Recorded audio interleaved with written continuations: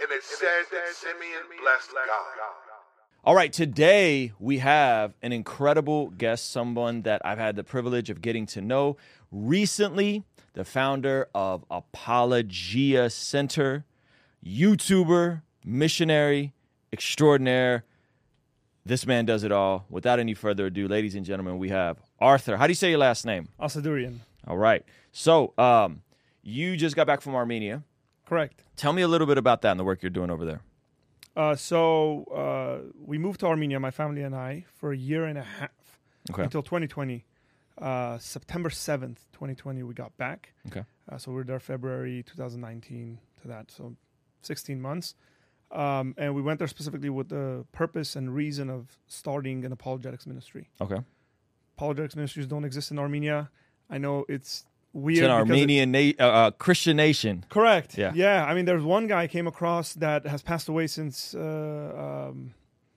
he started this stuff. But he did apologetics. He had like a website, but outdated, older gentleman written on it. But it never really took off. But yeah, so we went there to start an apologetics ministry. This was my first time going back since coming here, obviously because of the pandemic. There was a war in Armenia. Mm-hmm. It's in a weird state right now. And so, we went there, spent a month there. We did a day and a half, 2-day conference. And then we spent a week with some college students, high school and college students, with a campus ministry, ministering to them. So pretty cool, man. We had about 70-something people show up to our conference, about 70-something at that. So, and you go every year to Armenia to do this show. The goal is to go every year. Okay. Yeah. That's awesome. So let's get into, I want to touch on apologetics and the need for apologetics in today's climate with a lot of folks who are deconstructing.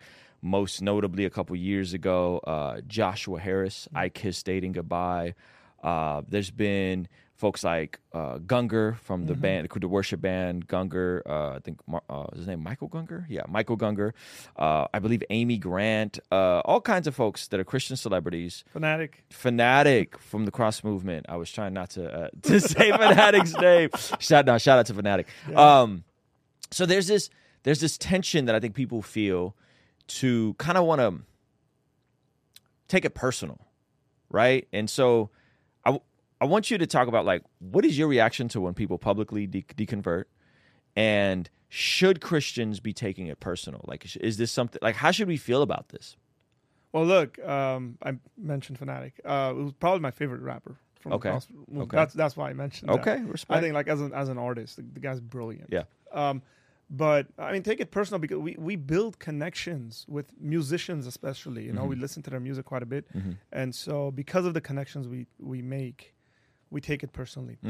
How should we feel about it? Look, it's sad. It should break our hearts because we want everyone to follow Jesus and know Jesus better. Especially if they're people that we look up to, it's going to impact us. Right.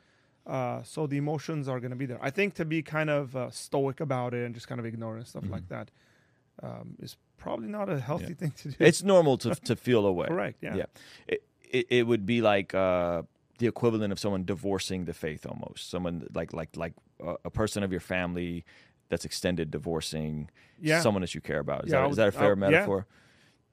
It's interesting. So when I hear a lot of these folks talk about why they deconvert, the common themes, not always, but a lot of times is like, there's a political overtone because there's the affiliation of Christianity in the West is evangelicals, and evangelicals are MAGA, and MAGA doesn't like anything related to any social causes, anything related to anything like that.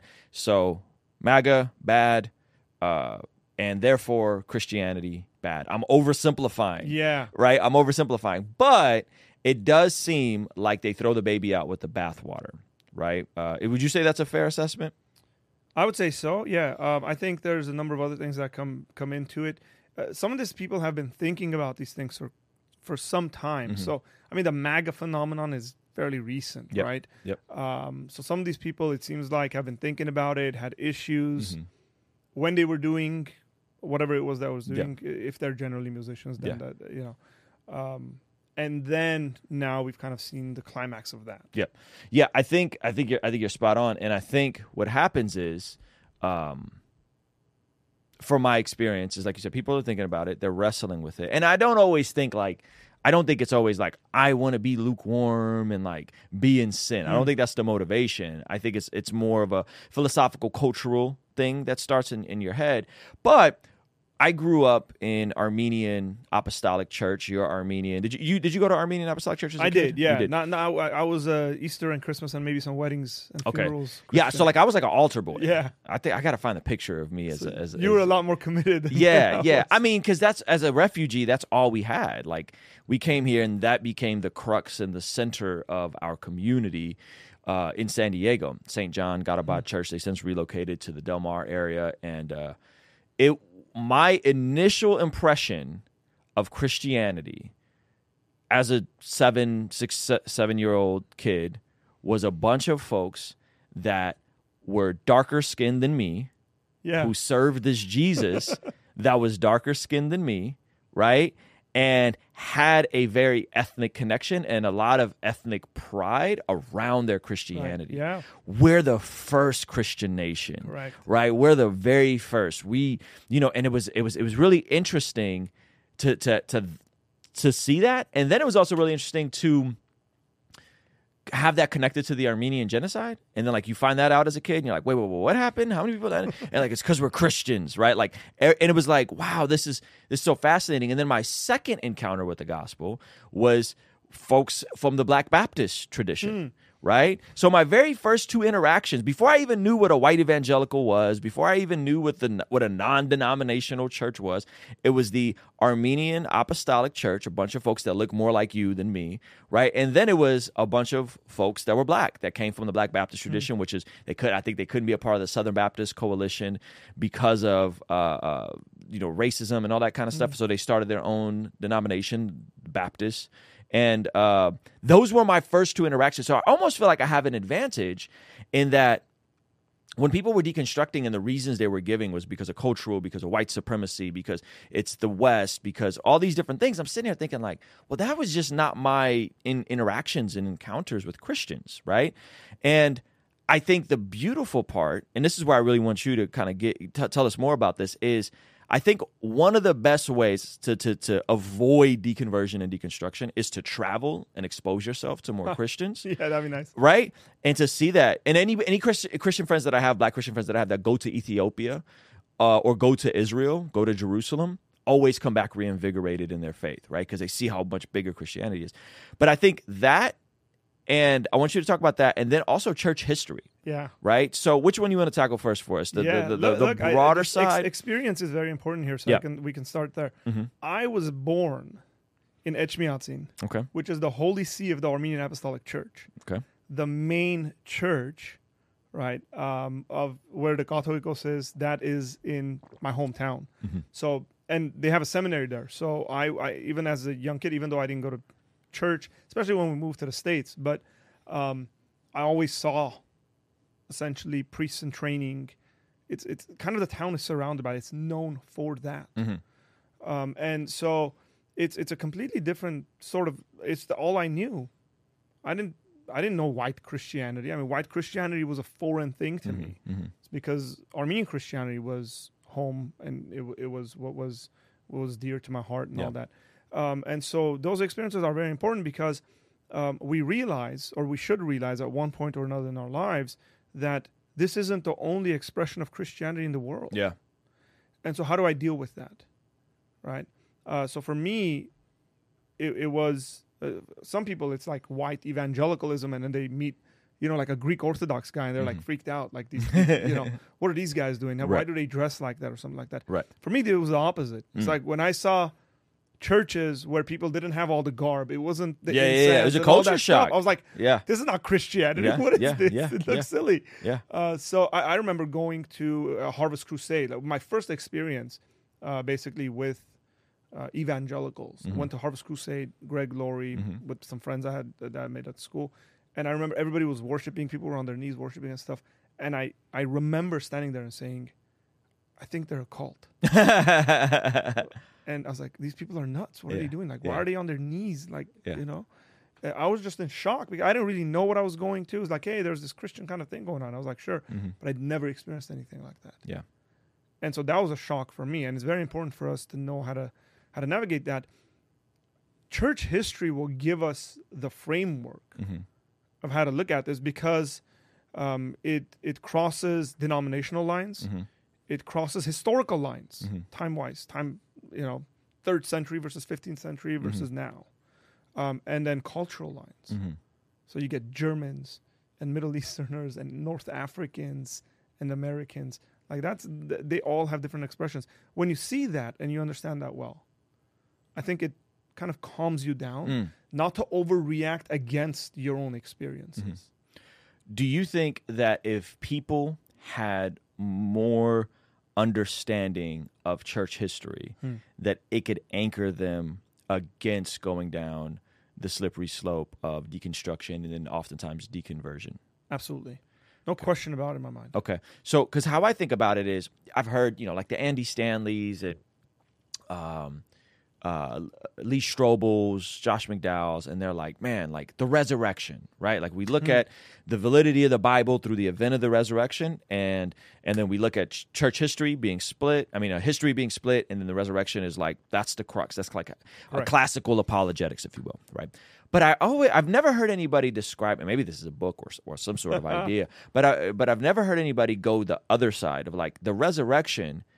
And then it wasn't like hundreds and hundreds of years, and then we got the Bible, and then thousands of years, and then we have the Protestant Reformation, and then now we're here. That there's actually the very people who wrote the Bible, or the epistles, the New Testament epistles, the letters, right, then had successors. Correct. And then those successors had the successors, and then those people, right? And so we often just view Christianity as in like Catholic and Protestant, and that's it, right? Yeah. But Talk to me. Tell me a little bit about like the church history.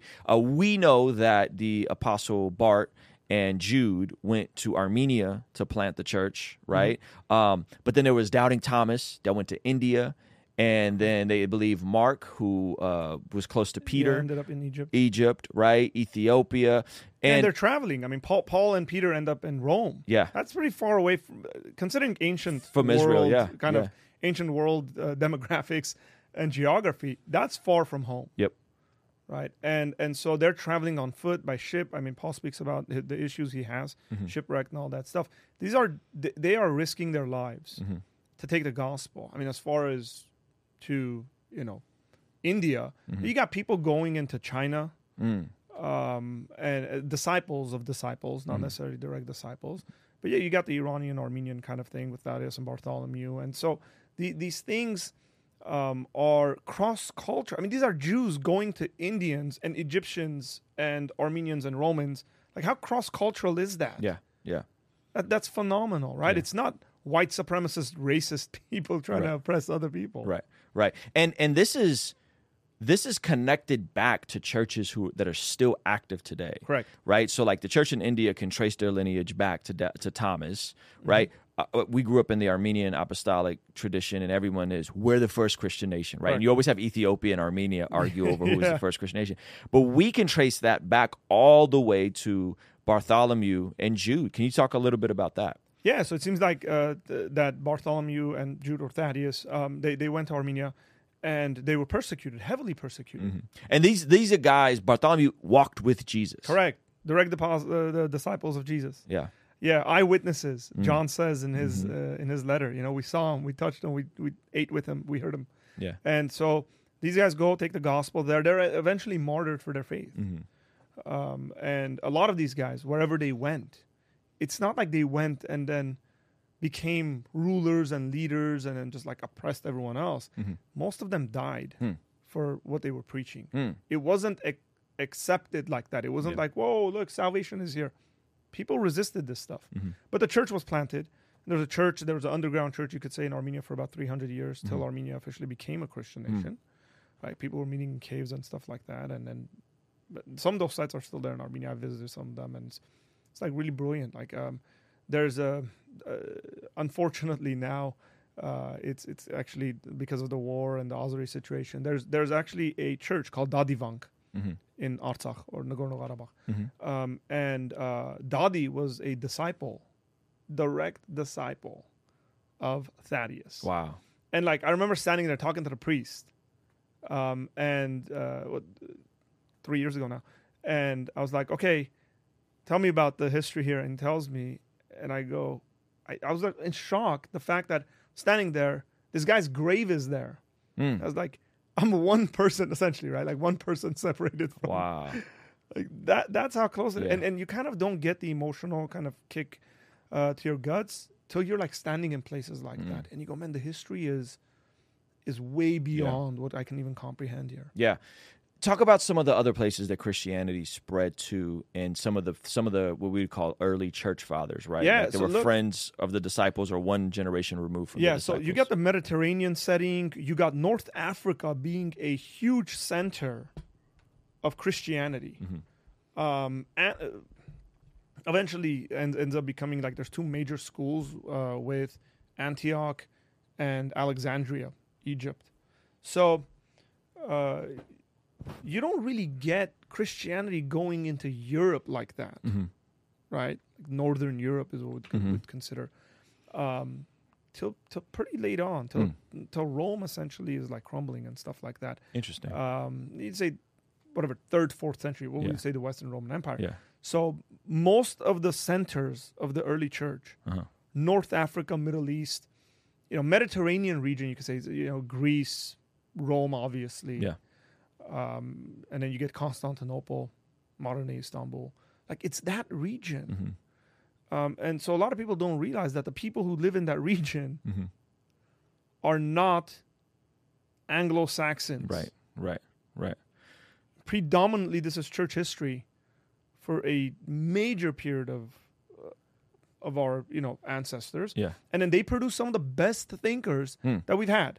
Okay. So you get Augustine of Hippo, right? Augustine is like everybody like quotes him. Yeah. Protestants love him, Catholics love him. Like everybody loves this guy. And when was Augustine around? So Augustine's in the 300s. Okay. But Augustine's born in modern day Algeria, right? That's not in Europe. That's in Africa. You get the Cappadocian fathers, Basil, the two Gregories, phenomenal church fathers. You get Athanasius, who's from Alexandria. And Probably Alexandria's in Egypt. yeah. And then they have one of the early creeds or the So the councils. Athanasian Creed, for example, right? Athanasius wrote it. But yeah, you get councils that are taking place in Alexandria. So again, like one of the best written formulations of the Trinity is by Athanasius. Stood up against Constantine when he needed to. Constantine would like waver on his theology and stuff like that, and would appoint like Arians to high places in office. Athanasius, I think, was exiled from the kingdom like 7 times. It ended up going to Ireland in one of his exiles, like taking the gospel there. Like these are serious men of God who are doing serious work for the gospel, and going into extremely remote place. Again, you got to remember the context of the ancient world. Yeah. Even going to a neighboring country is not a very easy thing to do, but I've mentioned some of them. Like Augustine, Athanasius, Gregory, Basil, Antony, who's the Egyptian, who's the desert. He started the monastic movement essentially. Like that. This is the setting. You can't talk about this stuff without talking about these people. Do you think that deconversion, deconstruction could be one of the things that maybe we're missing from this conversation? Is, hey, before you deconvert or deconstruct for these reasons, right? White supremacy, Correct. bigotry, political or theopolitical gospels, as my buddy Kirk Kennedy would say, before you deconvert for these reasons, go and examine these churches, the Egyptian Coptic Church, the Armenian Apostolic Church, the Ethiopian Church, right? Go look at these that are not of the West, right? And look at what they believe about the very things you have issues with, the divinity of Jesus, the Trinity, a Christian biblical sex ethic, one man, one woman marriage, right? I mean, I can go down the list, and all of these different churches believe the core essentials of the Christian faith. Yeah, that's true. Right? And so it's like, if they all believe the core essentials of the Christian faith in the same way that evangelicals believe in the core essentials of the faith, and their lineage can be directly traced back to people that walked with Jesus or one generation removed from people that walked with Jesus, isn't that then could that then be the magic bullet to kind of, diffuse some of this, like, I'm looking at the Bible from a very literal Western context. Yeah, so what I would say is whenever you're questioning anything, it doesn't matter. It's very important for us to think, am I questioning essential things of Christianity? Or am I questioning secondary things of Christianity? Cultural expressions. It's not even like secondary theological issues. But let's just think about the way we do church. Most evangelicals, I've been in church quite a long to tell you essentially how your church service is going to run. Yep. You're going to show up, welcome, someone's going to get up there, there's going to be a couple of worship songs. Pastor, someone's going to get up there, they're going to give you some announcements, some more worship songs, maybe some prayer. Maybe if you're like in a certain setting, you might read one of the creeds, Chalcedonian Creed or something like that, Nicene Creed. Yeah. Most aren't going to do that. And then you get a sermon, some more worship, you go home. Yeah. Right? And then if that's been your experience for like 30 years, and you kind of sit back and say, well, no, man, I might be more interested in like a liturgical service, and even if you know what that means, and you look at it, you go into some of these other traditions, some of them are even Protestant traditions. But when you look at the non-Protestant traditions and stuff like that, you realize that it's done very differently. You get a completely different shock to your senses when you walk into an Orthodox church. The incense is going, you're like smelling the stuff. You're like, man, I'm awake. There's lots of chanting. It's all men in front of you, like males. That's sometimes a little shocking to people who like go to church in the Western world. And it's like there's lots of women. And so I would say, what is it that you're questioning? If it's a cultural expression of Christianity, there's Protestants all across the world that have different cultural expressions of their church. You don't even have to be non-Protestant for that. It's just that's what their culture looks like. Now, I was looking at a mega church from Egypt. Okay, mega church. Like by mega church, do you mean like Western mega church, or just the sheer size? The size. It's a mega church, but it's very Western. Yeah. Right. Okay. It looks like a Protestant service. And then I found that it's a Coptic church. Egyptian Coptic church. Egyptian Coptic church. And I was like, wow. That was not what I would have expected from an Egyptian Coptic church, because it looked like an evangelical church service. So there's room to navigate some of this stuff. So again, if you're kind of thinking, oh man, I'm a Christian, the Republican stuff is pushed too much. It's like, okay, look around the world. Come on. Look around the world. Is that the expression? Can you navigate that somehow? Can you be more balanced, let's just say? Yeah, that's good. Right? By observing your brothers and sisters, both currently around the world and then historically around the world. Can't say all of church history has been Republican. Yeah. Right? Yeah. You can say all of church history has been conservative. I'd say probably way more conservative than the Republicans. Yeah. Right? Yeah. That's a good way point. more conservative. Like they would shock you with some of the stuff when you read some of the writings. You're like, oh man, these guys are serious about this stuff. And so you're able to navigate that stuff without giving up the whole thing. Maybe what you need to give up is your cultural expression of Christianity. That's not even a secondary issue for me. That's like way down the list. Yeah, that's good. What do you say about those Christians? And they always tend to be like independent Baptists, generally from my experience, that are like, nope, we're the only ones that got it right, right? And because I've pressed them like, hey, like, what do you think about these other arms of the church, right? And they're like, nope, they're all corrupt churches referenced in Revelation and whatever nonsense they say. How do you feel about that? I've had quite a bit of experiences. That type of like paradigm of the world, like only not just Protestants, but like only Protestants who are of this specific arm of Protestant, which this independent Baptist thing over here. And I'm not trying to dismiss off of independent Baptists. Don't send me angry emails. Send them to Arthur. What do you think about that paradigm? Because it's so weird to me. So before I can go crazy here, but I would say I've seen it in all denominations. Okay. There's Catholics that are like this. There's Orthodox like this. Yep. Like they're everywhere. Maybe it's a personality trait. I have no idea. Okay. It could be a certain kind of person who really likes very narrow understandings of things. Yep. What I would say is that what you're doing is essentially chopping off your parents. Right? Like I'm talking about this historically. So for me, it's not even looking at, the Catholic Church is like the mother or something like that, or whatever. The Orthodox Church is the mother. Some of that language is used, and I'm uncomfortable with it. Yeah. What I would say is how can you do theology without reading, say, the Cappadocian Fathers? How can you do theology without reading Augustine? Some of these guys like pride themselves, like Calvin and Calvinism, right? And it's like, yeah, Augustine. Yep. Yeah. Go to Augustine Yep. if you want to see Calvin's predecessor. Yep. 100%. Understand what's going on there. So it's essentially like willingly making yourself an orphan. Wow. And then saying, I brought myself into existence. Here I Yeah. am. Nobody else. Like, my parents aren't my real parents and stuff like that. Yeah. And I just think that's really silly Yeah. And or proud.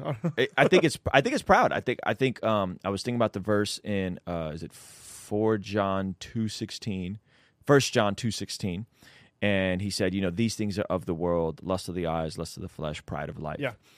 And I was always interested about that pride of life bit, because I think what's happening today is lust of the eyes, lust of the flesh. We know what that is: drugs, alcohol, women, sensuality, dopamine, pleasure, food. Easy.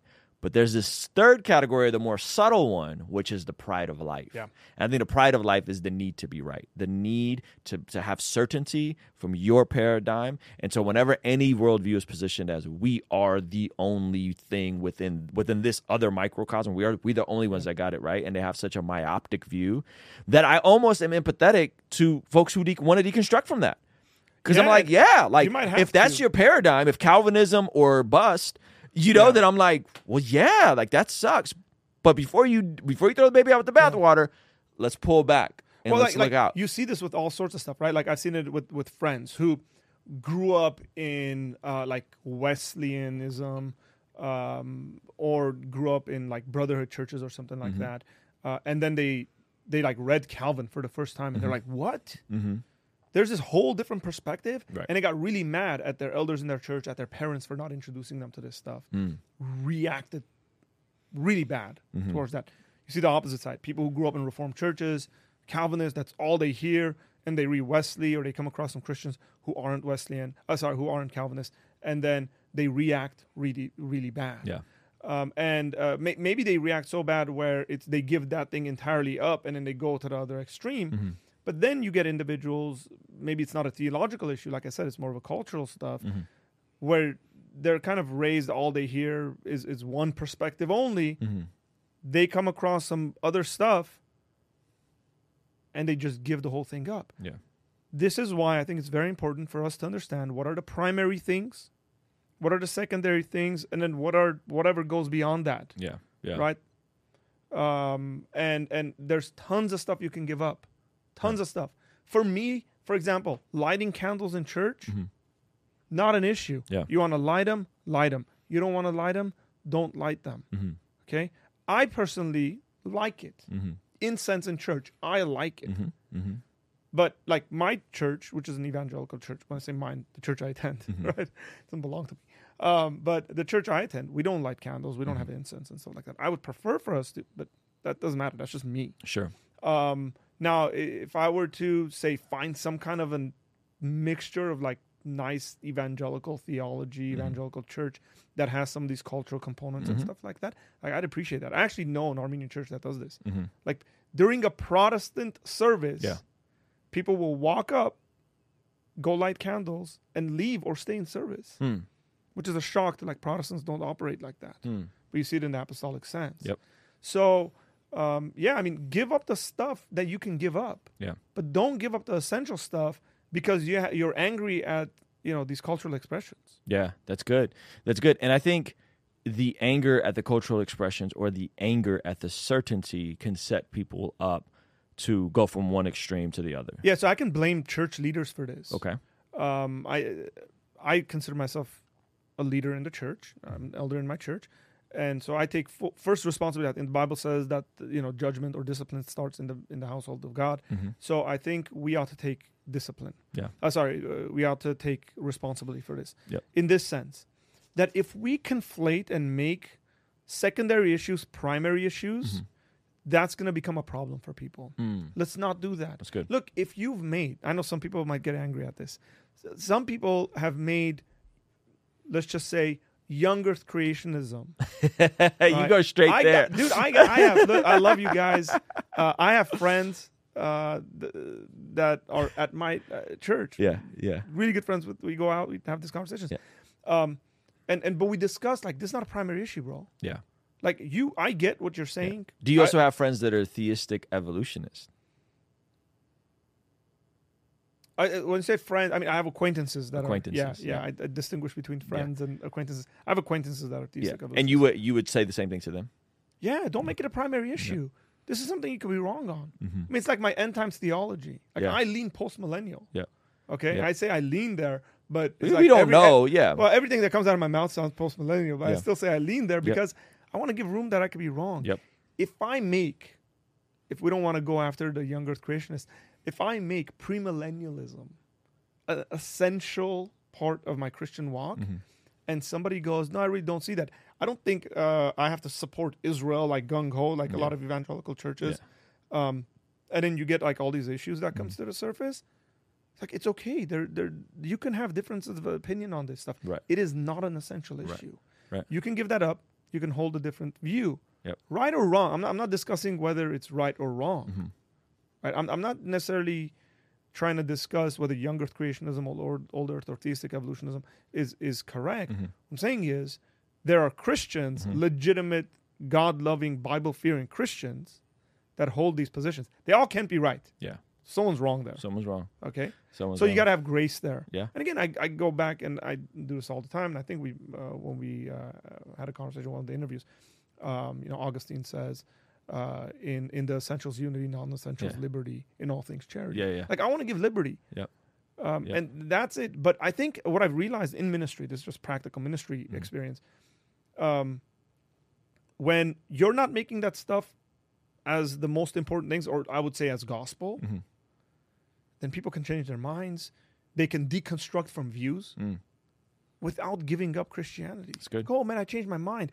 Whatever. 5 years ago, I was Wesleyan, and now I'm a Calvinist. Or I was a Calvinist, and I'm less of a Calvinist. Like, we got guys like this at our church. Yep. And they didn't give up a bunch of stuff. Yeah. They just shifted some interpretation stuff in the Bible, but they're still following Jesus, loving Jesus, and being in the church and serving the church.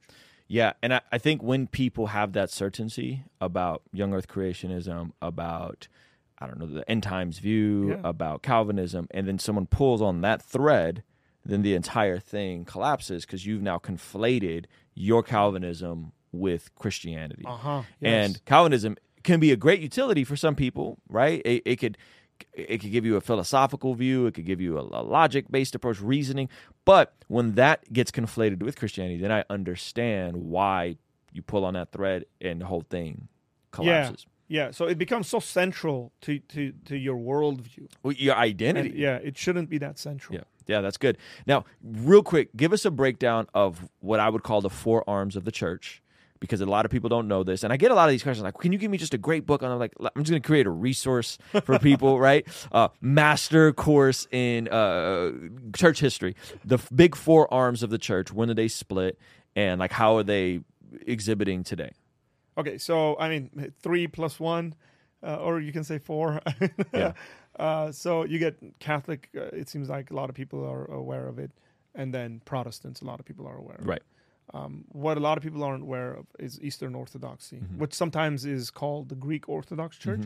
I call it Eastern Orthodoxy because calling it Greek Orthodox, I think, does a disservice to the Russian Orthodox Church. And the influences of the Russian Orthodox Church. As of very recently, the Ukrainian Orthodox Church was in there. Now they're not. Yeah. And that's pre-war, by the way. That split happened. And then so you get the three major branches, and then you get what's called Oriental Orthodoxy. And Oriental Orthodox churches are actually probably culturally more broad. I mean, Catholics are pretty broad, but there's smaller pockets of people groups. So Armenians, some of the Indian church, some Assyrians, and then Egyptians, Ethiopians. Like, so it's very interesting, right? And they were the first ones that split. So you've always had an East and West dichotomy. Yep. But it's been more of a way of thinking than a split. Sure. The first school, you could say, way of thinking, but like when they were training people, Yeah. is in Alexandria. It's the Alexandrian school. Mm-hmm. Okay. And then you get the second one is the Antiochian school. It's in Antioch. These are and you get West and East. Because Alexandria is in Egypt. Yes. Yes. Yeah. So you get these two schools there. There's always been an emphasis on one or some things. These guys like a certain language expression of it better.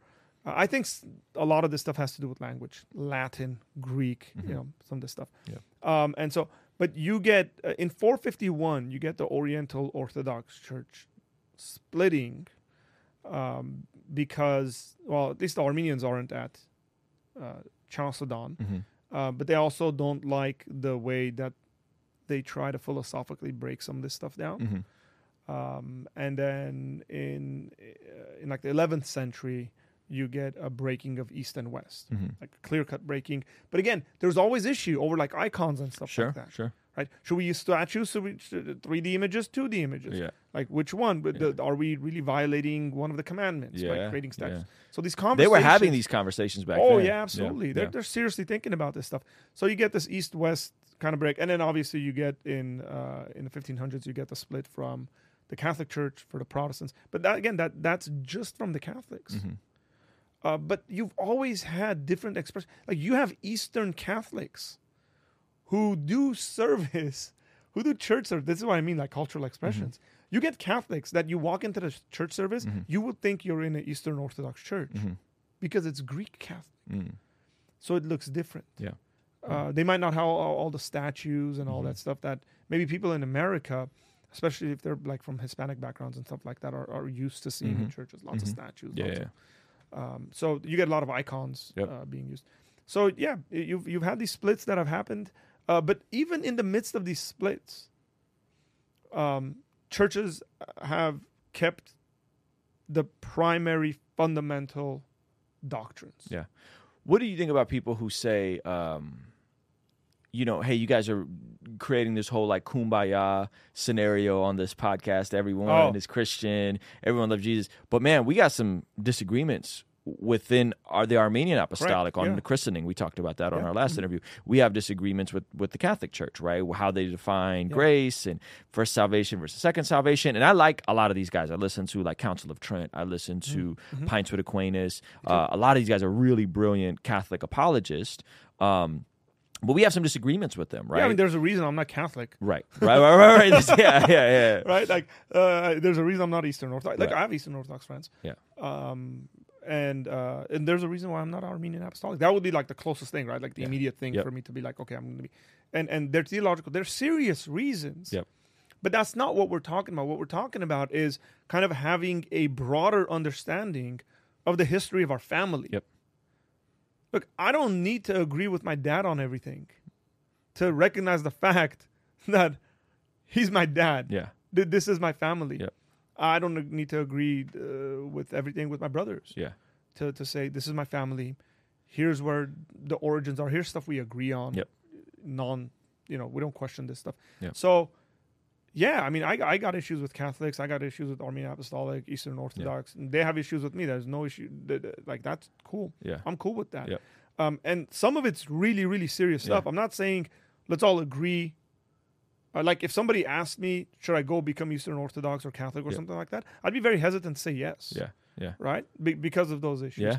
But that's not what we're talking about. What we're talking about is people saying, I'm just going to give up Christianity because of what's happened in America in the last 10 years. Yeah. Yeah. It's like, that's not a good enough reason when you consider 2,000 years of history. Yeah. Yeah. That's good. And is it fair to say that some of these other arms have kind of reconciled? Like, aren't like Orthodox and Orientals kind of like, it was kind of a big misunderstanding. We got some stuff, language barriers. Like they're cool now, and aren't tried. Catholics kind of cool with some of these other camps now? So, yeah, if you go into like church canon kind of law and stuff like that, like there's like what's called like in communion, where if needed, some of it's worded a bit differently, but if needed, you can go take communion in a Catholic church or something like that if you don't have an Orthodox church to go to. I mean, with the Protestants, it's still like a bit shaky. I mean, because of the break there is probably a lot more recent. Yeah. And More probably- recent and, more and, recent and very hurts more. bloody. Yeah, yeah. It's definitely. Well, let me ask you this. Didn't a lot of the kind of problematic parts about what we would call problematic parts about Catholicism, the papacy, did I say that right? Papacy, yeah. Papacy. Wasn't that added later? Like Vatican I, Vatican II was kind of after Luther and the Protestant Reformation, where they Yes. started saying stuff like, we're the only church and, that kind of stuff. Yeah, man. You have to accept the Pope, like we view the Pope, right? And I think we would all look and say, well, there was multiple church fathers, just like we started this conversation Correct. saying. There was multiple guys that went out and planted and had disciples, and they would kind of align it all to Peter and the Pope and It say, seems like our the- way the- or the the- highway with that. It seems like the papacy is established for sure with Gregory the Great. Okay, I think that's like 6th century, if I'm not mistaken. I could be wrong there on my dating, so okay. Forgive me. Still for that. hundreds of years after Peter. Correct. But I mean, look, because of this whole concept of one of the things I disagree with all these churches, by the way, is what's called apostolic succession. Okay. That because I think they internally disagree with each other. That's part of the reason why I disagree with it. That we've had it this way. This is directly from the apostles, so Yes. therefore we have it the right way. But it's like, well, you guys all disagree with each other, so there's an issue there. Someone's not right on this. Yeah. But that doesn't mean they don't have a direct connection. It just means the conclusions they're coming to based on the direct connections, Yeah. right? But they'll take it back to Peter. It's not like it doesn't matter for them to say, for you to say, well, no, like it's hundreds of years later when it comes to Catholicism or even Armenian Orthodoxy and stuff like that. It doesn't matter because it's still going to go back there. Mm-hmm. So I want to be gracious in that kind of a conversation. Sure. But some things, they get developed throughout history. Certain statements become more solidified because now you get a pushback. And then it's like, oh, we hadn't really thought about coming down very hard on this issue, but now we got this other group calling us out on it, so we're going to take a stance. Some of that's definitely happened. And there's internal justifications to these things. Yeah. Right or wrong, there's internal justifications. Yeah. I think one of the things that is disingenuous about some Protestant circles is this idea of like, well, we just take the Bible for what it says.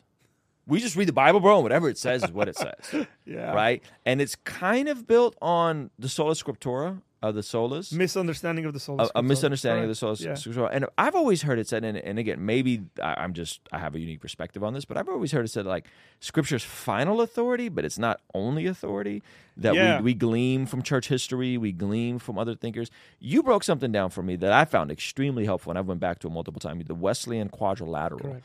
Could you kind of explain? Because I think we all do this, but I feel like the Wesleyans have kind of created like a little roadmap for it. But I feel like every camp looks at these four things when we're trying to figure out what do the scriptures say on something. Can you break that down? Reason dictates it.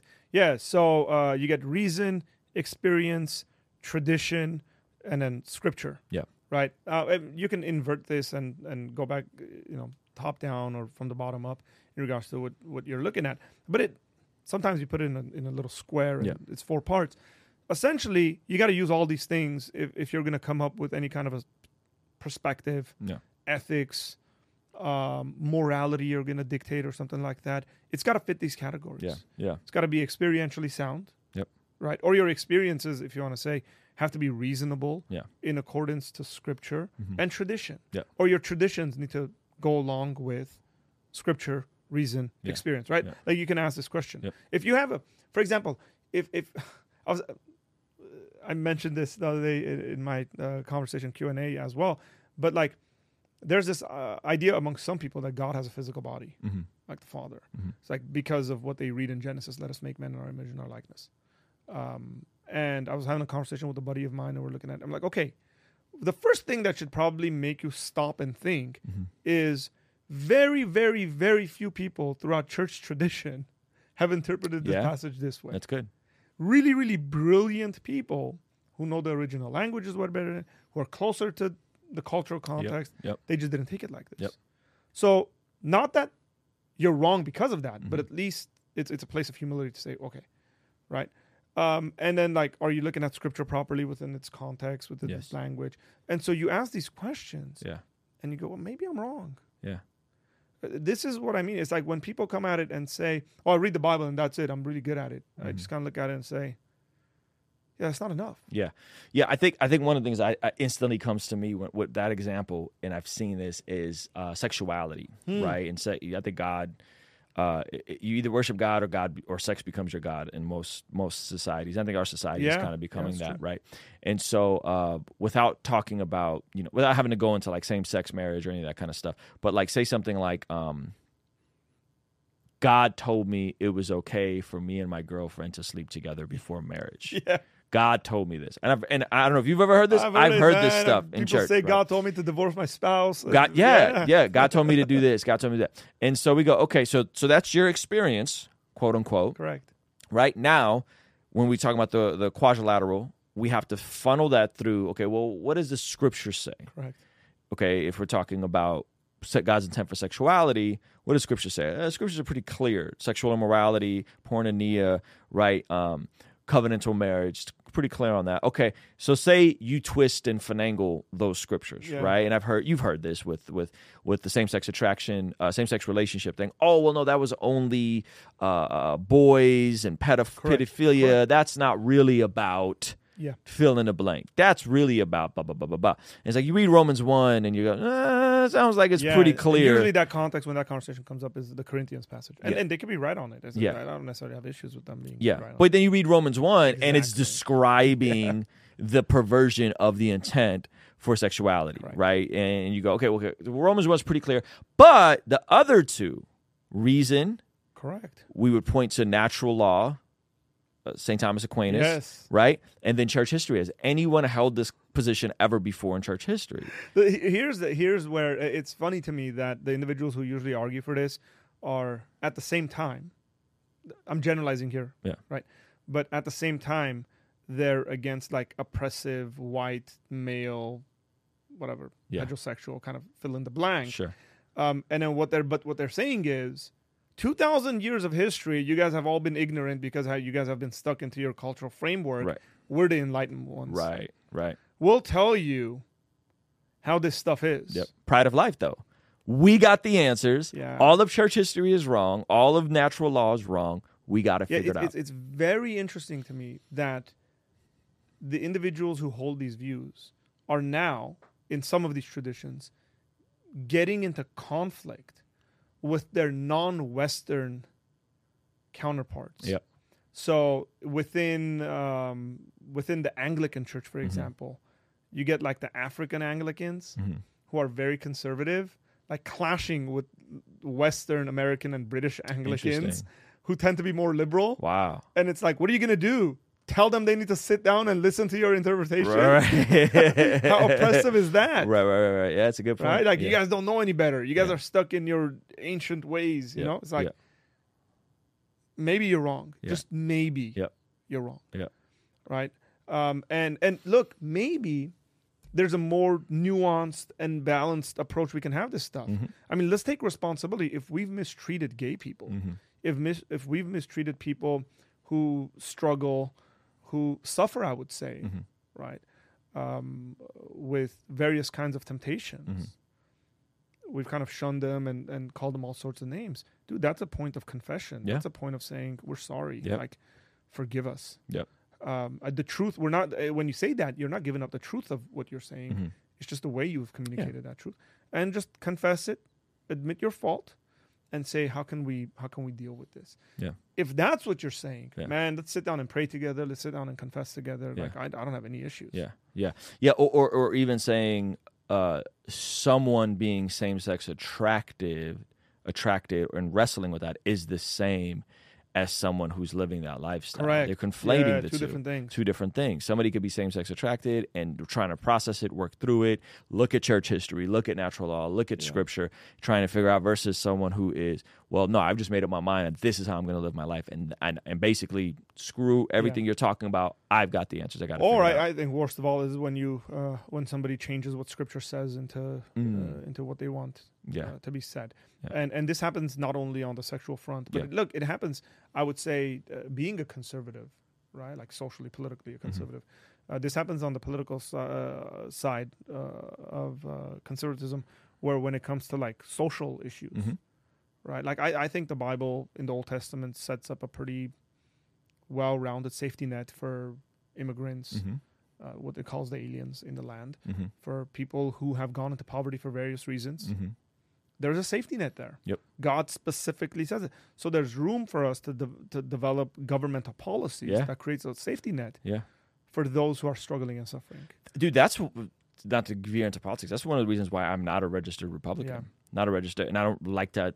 Like I would say, I'm theologically conservative and socially conservative in a lot of ways. But I think the DACA stuff of Trump, like I was extremely disappointed because I'm like, dude, you could have been a unifier, and instead these folks that have been here since they were children, and like this is all they know, and you're like, send them back to Guatemala. Like, whoa! I forget who it was. It might have been Ted Cruz, but I could be wrong here. But someone was suggesting that we limit immigration, and then put these people on a path to citizenship. And I thought that was probably the best compromise. Yeah. Whatever. If you accept 1 million immigrants every year, take that down to 500,000, and just make these people citizens. Yeah, the people that are already 500,000 a year. Yep. And tell them, hey, in the next 10, 20 years, or whatever, I probably won't take that long, but here's what you're going to be at. Yep. Like, I think that's reasonable. That's a pretty nice compromise. Yeah. Like, Yeah. And I know some people were suggesting it, but never really took off. And again, politics is a funny game, and I never really like jump in like they're my brothers or something like that. Have you looked at the internal fighting of Matt Walsh and Maj Taylor Greene, the Black Guns Matter? Have you seen any of that? So long story short, he's a black conservative. I think I've seen his videos. And I didn't know they had issues. And Matt Walsh did this whole like, well, slavery existed everywhere, and slavery is not unique to America, and and he's like, dude, like you're undermining how bad chattel slavery was, and this is not how you win black people and brown people over to become registered Republicans. Correct. Like you don't undermine like the actual history of how different it was here, and then the ramifications of it in the sense of Jim Crow and all the blowback of it. And it was a big splat. Matt Walsh kind of dug his heels in, and I'm just like, it's unnecessary. Why? Like, what is the why can't you just acknowledge that, like, dude, what happened in America to black people is different than what happened in other parts of the world with regards to how they did slavery or how slavery was in biblical times. It was different. It just is what it is. Why do you need to dig your heels in and be like, no, all people have been enslaved? Like, what are you trying to get across? Even so, all people have been enslaved. Like most people around the world have been slavery. That doesn't mean it's been okay. Right. That doesn't mean it's been okay. So I'm listening. I pulled up my phone because I'm listening to a book. Douglas Groothuis, Dr. Douglas Groothuis, apologist, philosopher, brilliant individual, just wrote a book. I've been listening to it. I'm like halfway done with it. It's called Fire in the Streets. And he's essentially Fire in the Streets, talking about the riots and stuff, BLM movement and all that stuff. And like when he deals with slavery, he's like, it's bad. We need to repent from it. Yeah. It's a stench on our history. Yeah. Moving on. Let's talk about these other issues, right? Like he doesn't try to justify, even though like I think in one of the portions he said, slavery's been around everywhere. Yeah. But what does that mean? Like, what do you conclude from that? That it's okay? Yeah. Yeah. Well, I think it's kind of like saying wife beating has been around in all cultures everywhere. Like, and then this guy's like beating his wife. Yeah. It's like, and then what? What's the conclusion? Help me here with the conclusion. I think what's unique here is that folks were brought over from a different continent, placed in a different part of the world, robbed of their culture, and then just kind of told to get over it.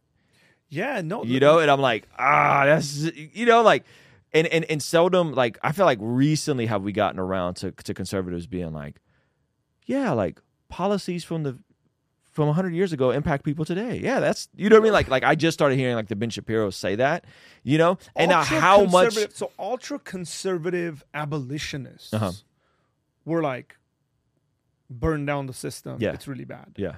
I'm talking like before the Civil War. Yep. They're like the Constitution, the Declaration of Independence, it's all pro-slavery, burn it down. Yeah. I mean, this was not a large group, but some of these people existed. And they're like very conservative Christians. Yep. Who are saying we can't tolerate any of this stuff. It all needs to go. Burn down the Constitution. Yeah. Whoa. They were like against the system. They thought the American system. Now, again, not a very large group. A lot of people were more sensible, in my opinion. They wanted to compromise and stuff like that. And I think compromise essentially ended up winning out amongst the abolitionists because some abolitionists were like unwilling for any kind of a thing, concession or something like that. But again, you stating facts doesn't do anything. Yep. For you to say, yeah, people have suffered and struggled all throughout history, and then what? Like we shouldn't help. Right. You can't get an ought from an is. Yeah. Like that's a Yeah. fallacy. Yeah. It's a logical fallacy. You're just stating a fact. Like, okay, and then what? Yep. Do we help them? Do we not? Yeah. Oh, well, if you have the ability to help them, help them. It's Yeah. like, okay, cool. So it doesn't matter if it's happened or hasn't happened. Yeah. If like nobody was impoverished Yeah. all throughout history, like Yeah. everybody was like really wealthy and Yeah. stuff, and your neighbor fell into poverty, like what are you gonna say? Yeah. Nobody's been in this situation forever. It's like, Yeah. no, help them. Right. It's like Yeah. simple. Simple. So some of this, we talk past each other. We do it, man. We do lots of stuff Yeah. for like clicks and Yeah. you know, 100%. debate and all that stuff. So So tell me about the apologetics course that you have coming up, because I think this is going to be a practical utility. One, just I think people can glean a lot from the way you think about these sorts of conversations. I think you think about it from a very Christ-centered, reasonable, godly point of view, and then your felt need you have for why this is important today in the context of apologetics being necessary. I have a pretty wide definition of apologetics. I'll put it that way. Apologetics for me has to do with the Christian worldview, not just giving answers. Okay.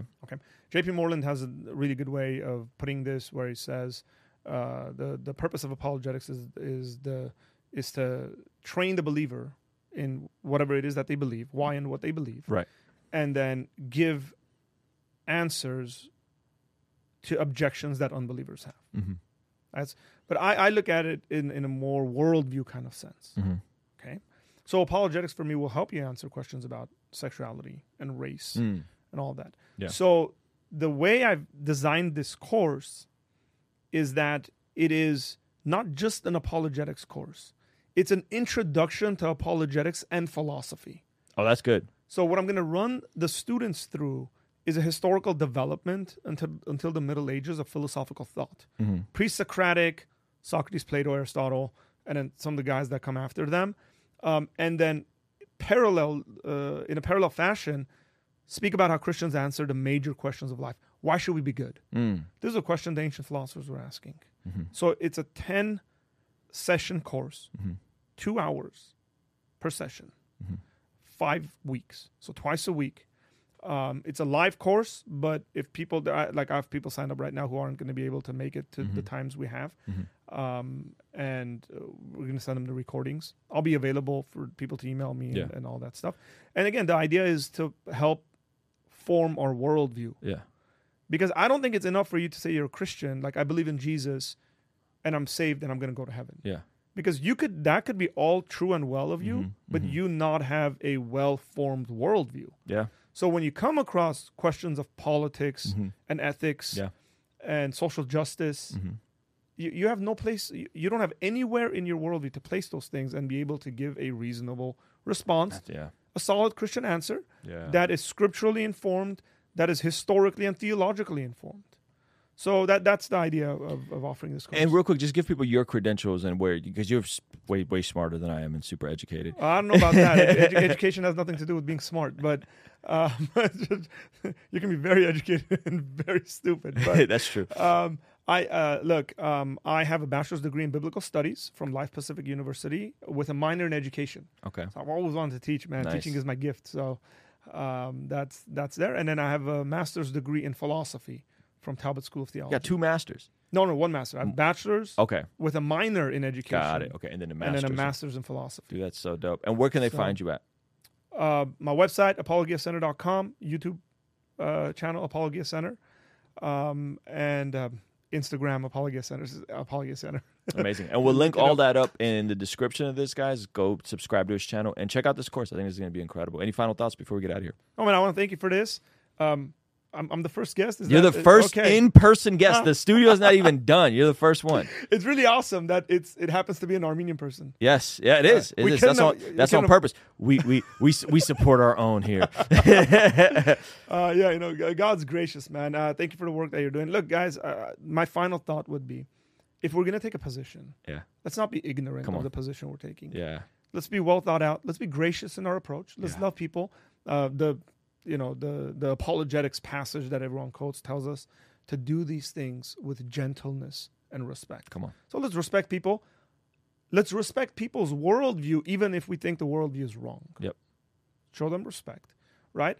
And just be generous with people. And I think we will discover that our conversations are a lot more fruitful, and we're probably building a lot better friendships than just being always in conflict, always divisive, in the church divisive, in politics divisive, in our families divisive. Just like there's a bunch of stuff we can unite over. And those are all like essentials that we can agree on and unite over, and then have really fun discussions over secondary issues. It's good. That's it. And it said that Simeon blessed God.